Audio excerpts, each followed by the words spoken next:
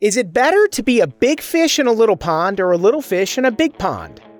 Here's a hint. It's a trick question. Today on The Buck Stops Here.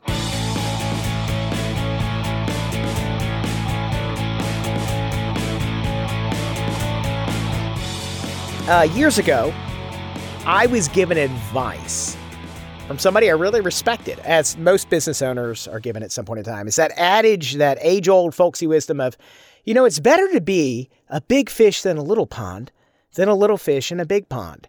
And I think you would succeed the best. And then I was given a litany of advice. It's like Polonius talking in Hamlet. Goes on for a fortnight about something and talking about brevity. Brevity is the soul of wit. It's like when these things happen, these things come to you from somebody you really respect. And then sometimes it just isn't right. As Mark Twain said, it's not what you know that gets you in trouble. It's what you know for sure that just ain't so.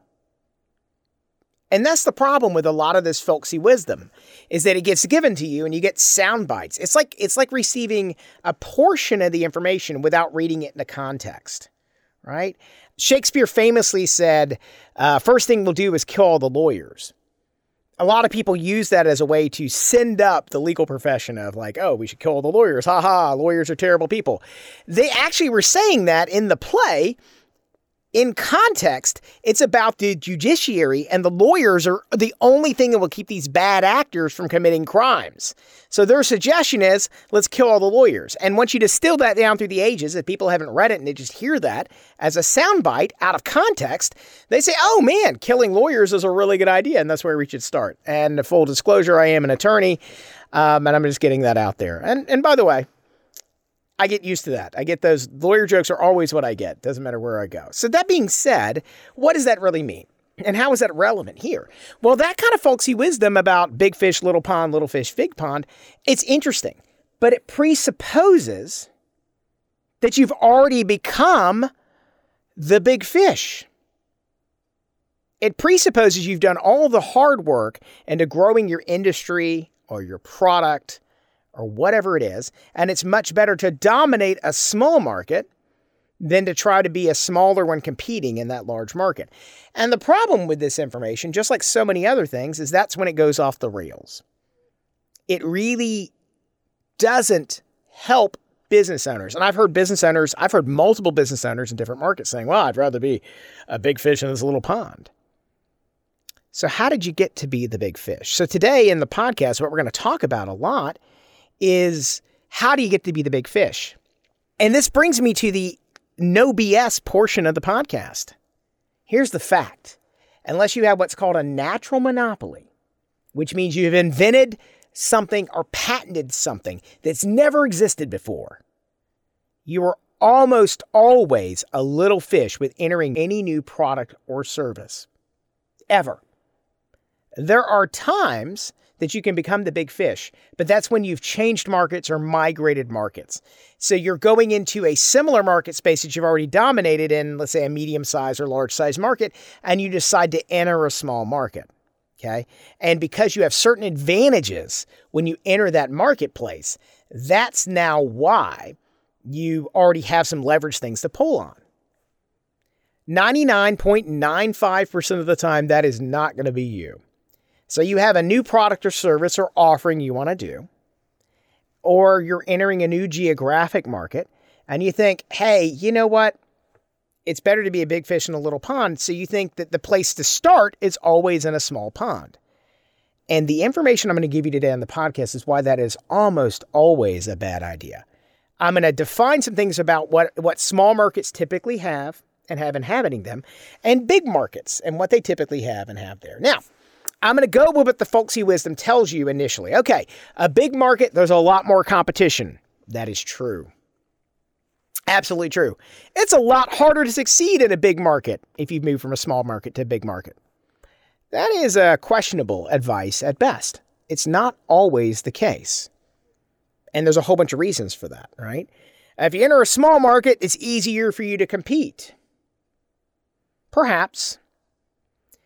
But what you have to realize is that every market you enter, geographically, product size-wise, depending where it is, whoever you're selling your things to, you have to be very honest when you're analyzing those markets and seeing what you're at, right? And as I said in this no BS segment, you're almost always the small fish. So just take that. That is the one piece of advice you need to take out of this. So unless you're in that 0.05% of companies out there, you're almost always a small market. In case you're not familiar with a natural monopoly is you've invented something or a product or service that doesn't exist anywhere out there, and there's not easy common substitutes for the market. So I wanted to define a few things about elastic and inelastic goods, about market space segments, and this is a little bit about economics for people out there. Okay, so the difference between an elastic and an inelastic good or service. An elastic good or service is kind of like a rubber band. That means the supply and demand change greatly, that elasticity of what the item is, based on the demand in the market and the supply in the market, okay? And that has to do with dictating your price, okay? An elastic good generally has many close substitutes. So, for example, I will give you an example of how these things work and then how people misjudge the size of the market. So you may say, my market is sugary soda beverages, okay? Very elastic good, okay? You cannot raise the price of your soda can by 5 times if people can go to drink other sodas for it. And this is where people get their market wrong a lot of times. They think their competition is the people directly opposite you. But if you're talking about a sugary drink, there's a lot of substitutes for that. Your substitute doesn't even have to have sugar.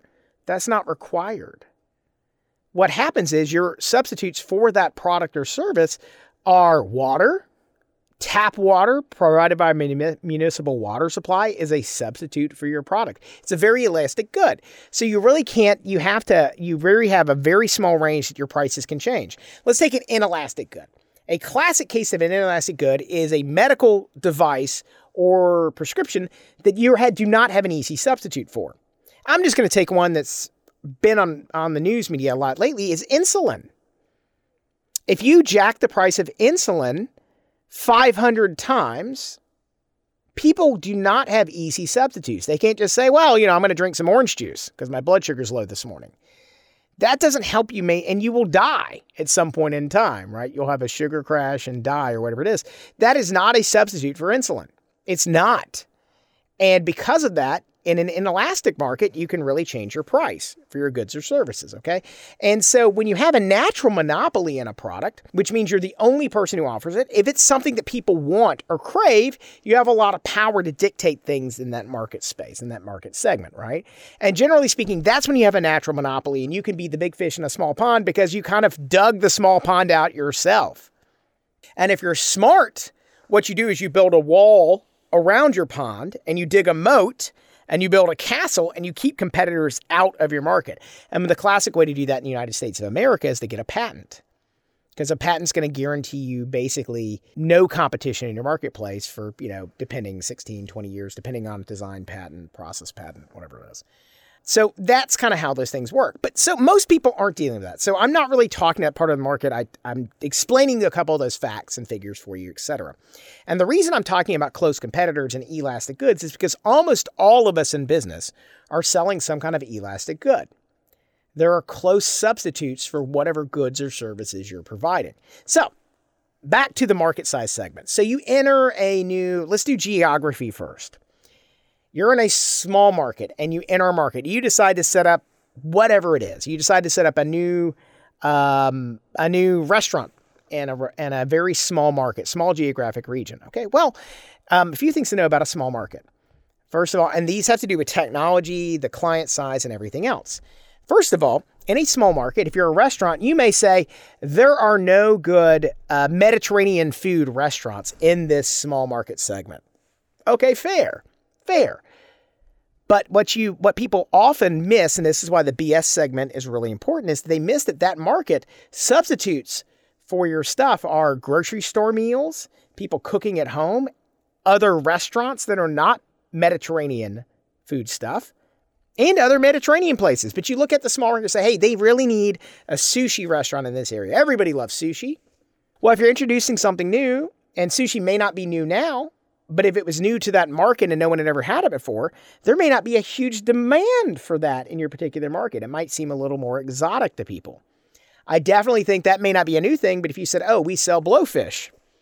I mean, if you're dealing with, fugu fish, then that's a very different thing, right? And that probably is exotic.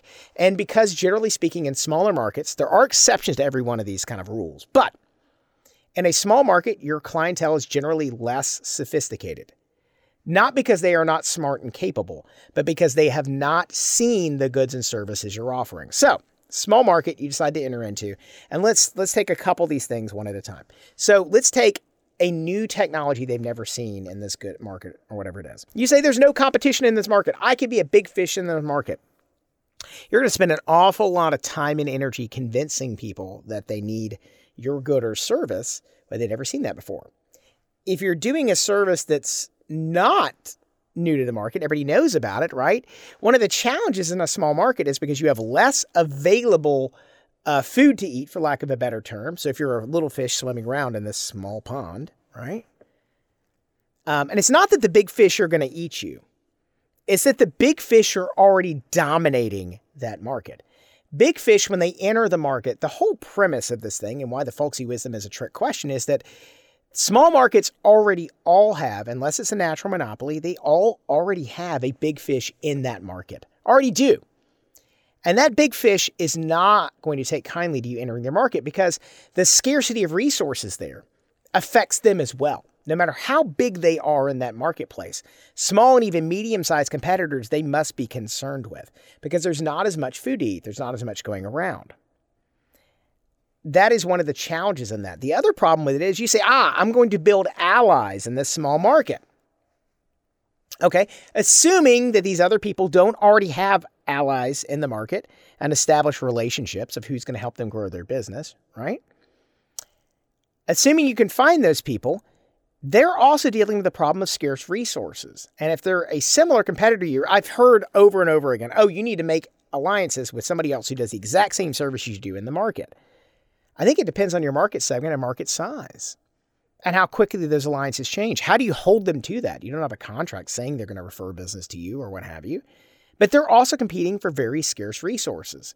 And the fact is they might be better off, or at least the wisdom is, maybe the big fish get more opportunities than I do, and maybe they'll pass off some crumbs to me and I can eat those. They're not really keen on allying with another small fish who's competing with some of the very same clients. The other challenge with it is, in lean times, those big fish, even though they've allied with you, will often eat the deals that they said they were going to pass to you.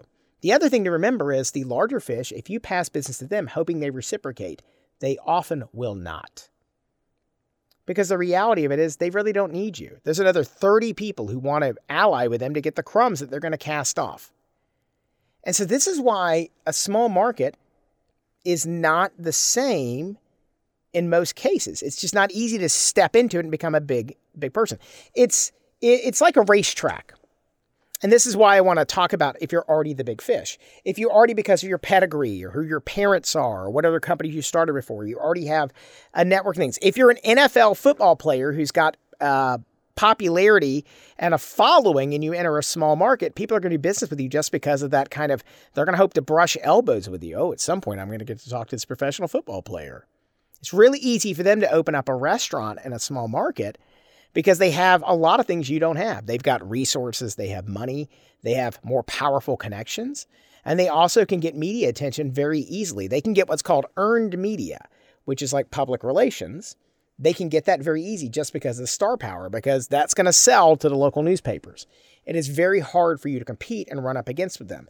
And I think one of the challenges in a small market, if you enter one, if you're the most talented person entering the market, let's just say you enter the small market, but you are incredibly talented, you're incredibly smart, you have a wicked smart team or whatever it is, you're going to run into major challenges because you're going to scare any of the medium and large size fish.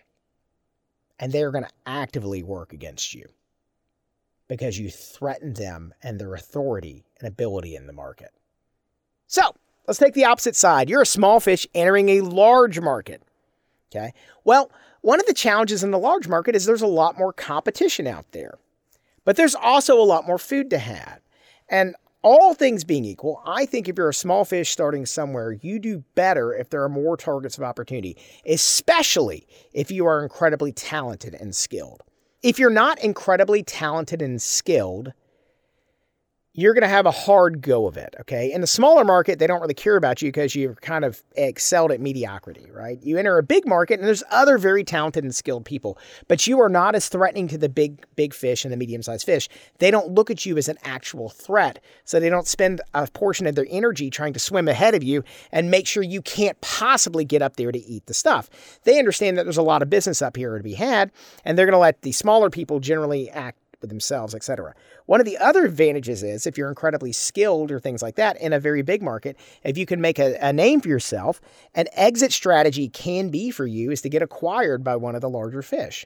And that's an opportunity that almost would never happen to you in a smaller market.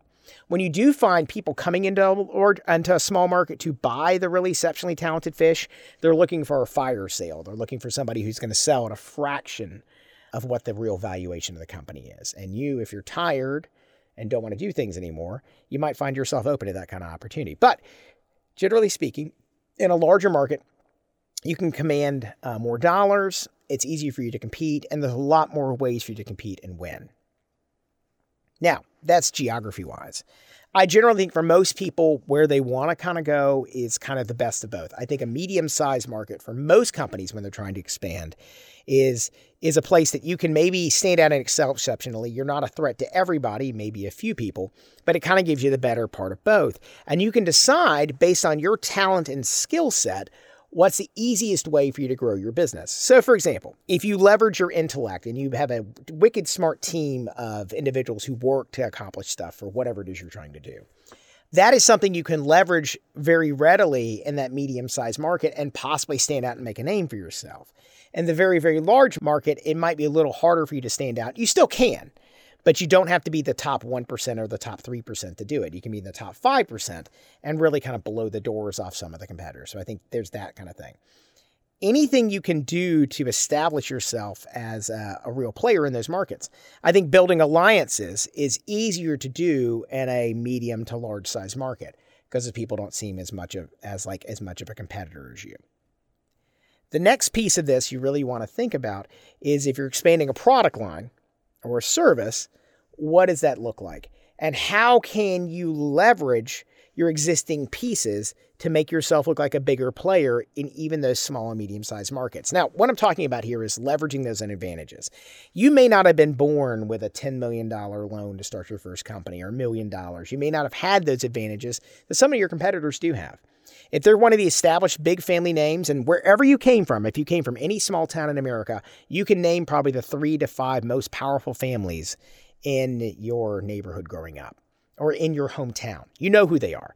They're the mayors, whatever it is. There's somebody who are people in power. If you're one of those families, good job. You were already born on second or third base.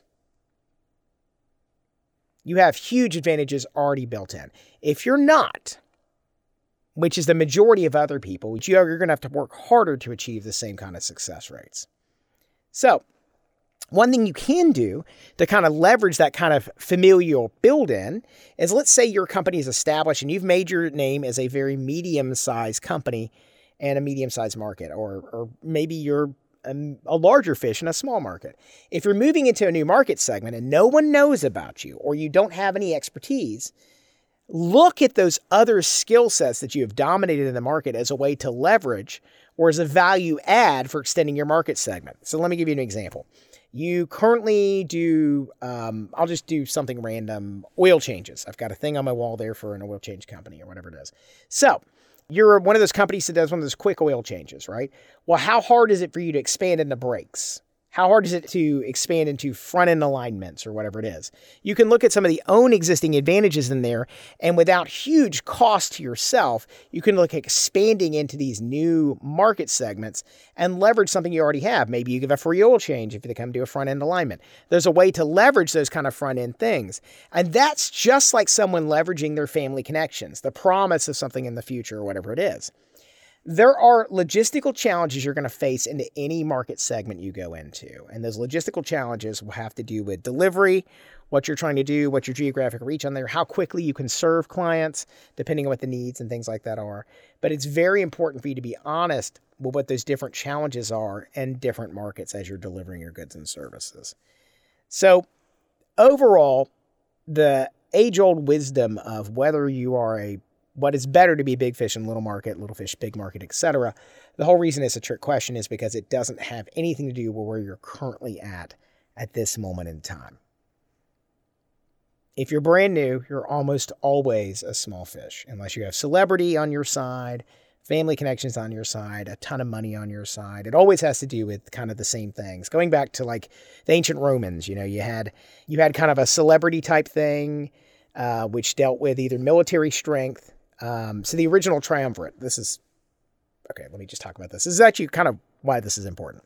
In ancient Rome, the original triumvirate was Pompey, Crassus, and Caesar, the original triumvirate. And what you had there is you had kind of the three things. You had one of the people was very powerful because they had a lot of money. And one of the people was powerful because of a very successful general. And one of the people was very, very charismatic and really had the popular people behind them. That person ended up becoming a very powerful general as well. And then the money guy decided to go off and fight a war in Asia and get killed. So the way it worked is that those kind of things have never changed historically. It's like if you already have kind of the celebrity or the money or something else, then you can actually kind of springboard yourself in those new markets. But for those of you out there who are not those people or independently wealthy, can already leverage the celebrity of who you are, who your family is, you have to realize you're kind of starting at a smaller market segment. And there are certain things that you have to do there. To enter into that market, there are things you have to do. You have to cut the price for your goods and services. In spite of the fact you might be the best people in town. But initially, you have to kind of feed your family. And what's going to happen with that is you'll find yourself giving deals on goods and services. If you do that, and you're entering a new market, there's no reason why you can't do a limited time offer where you're doing things almost at your cost. That's not a bad way if you do good quality stuff to get reviews and that kind of thing to help build yourself in those markets. But fundamentally, the whole problem with the big fish, little pond dynamic is it presupposes that you are already at that place and it doesn't look at where you're at now. So your takeaways on this, I think the most useful thing to, first of all, no matter where you are in your market and how long you've been in business, is to analyze your current market right now. Know what your starting place was and look at what the market size is for your goods or services. How big is the market space here? Do I have an elastic or an inelastic good? Are there easy replacements for mine that you can replace very easily? Once you have that, now you can start looking about your place in the market. Are you new? Have you been established for a while? Are there a lot of substitutes for what I do in the market right now? How long have I been out here? What kind of goodwill do I have in the market? What kind of reviews do I have online? You get to look at that whole landscape. But the biggest part about this is the part two, is you need to be brutally honest about what you are. A lot of us business owners fall into this self-deception trap early on about, I'm entering a new market. And we underestimate the difficulties of a new market and we overestimate our ability to overcome those difficulties. So be very brutally honest with yourself about what those things are. You're going to have to get out there. It's going to be a lot of hard work. It's not as hard expanding a new market as starting over again because you already have established goods and services. But you're going to have to, even if you don't want to, you're going to have to engage in some of the activities you did in an existing market, to drum up business that you had to do when you started your business originally. And that may be unpalatable for you, and you may not be able to get through it. But you're going to have to do some of that kind of basic training, conditioning work in order to grow that market. And the last one is that, remember, survival in different markets requires different strategies. All right? So if you're in a small market and you are a small fish and you're trying to ally with the big fish out there, recognize that that's probably a very temporary, very time-limited alliance. It's a function of what you can do for them. And it's going to be challenging because those large fish in that market may or may not have the same ideas of what it is like to reciprocate. You may give a whole bunch of business their way and it doesn't even register with them. You may actually be the biggest person referring business to them, but they send it to their friend Johnny they went to high school down the road, who's incompetent compared to what your company offers. And so the survival in those markets may require something different. You may want to diversify your product line. You may want to enter a different market or market segment that may not be quite as competitive on there while you're still trying to grow this market in goods and services. But you're going to have to be very honest with what's required for you to survive, because every market is slightly different, and your goods and services may have to change to reflect that. So with that, that brings you another episode of the Buck Stops Here Business Podcast. I've been your host, David Maples. If you'd like this podcast, please give us a thumbs up or give us a positive review here online. 5 stars is always appreciated. You can listen to us on Google, Apple Podcasts, Spotify, or any place that great podcasts are hosted. With that, I want you to wish you well, have a great week, and we'll see you next time on the Buck Stops Here.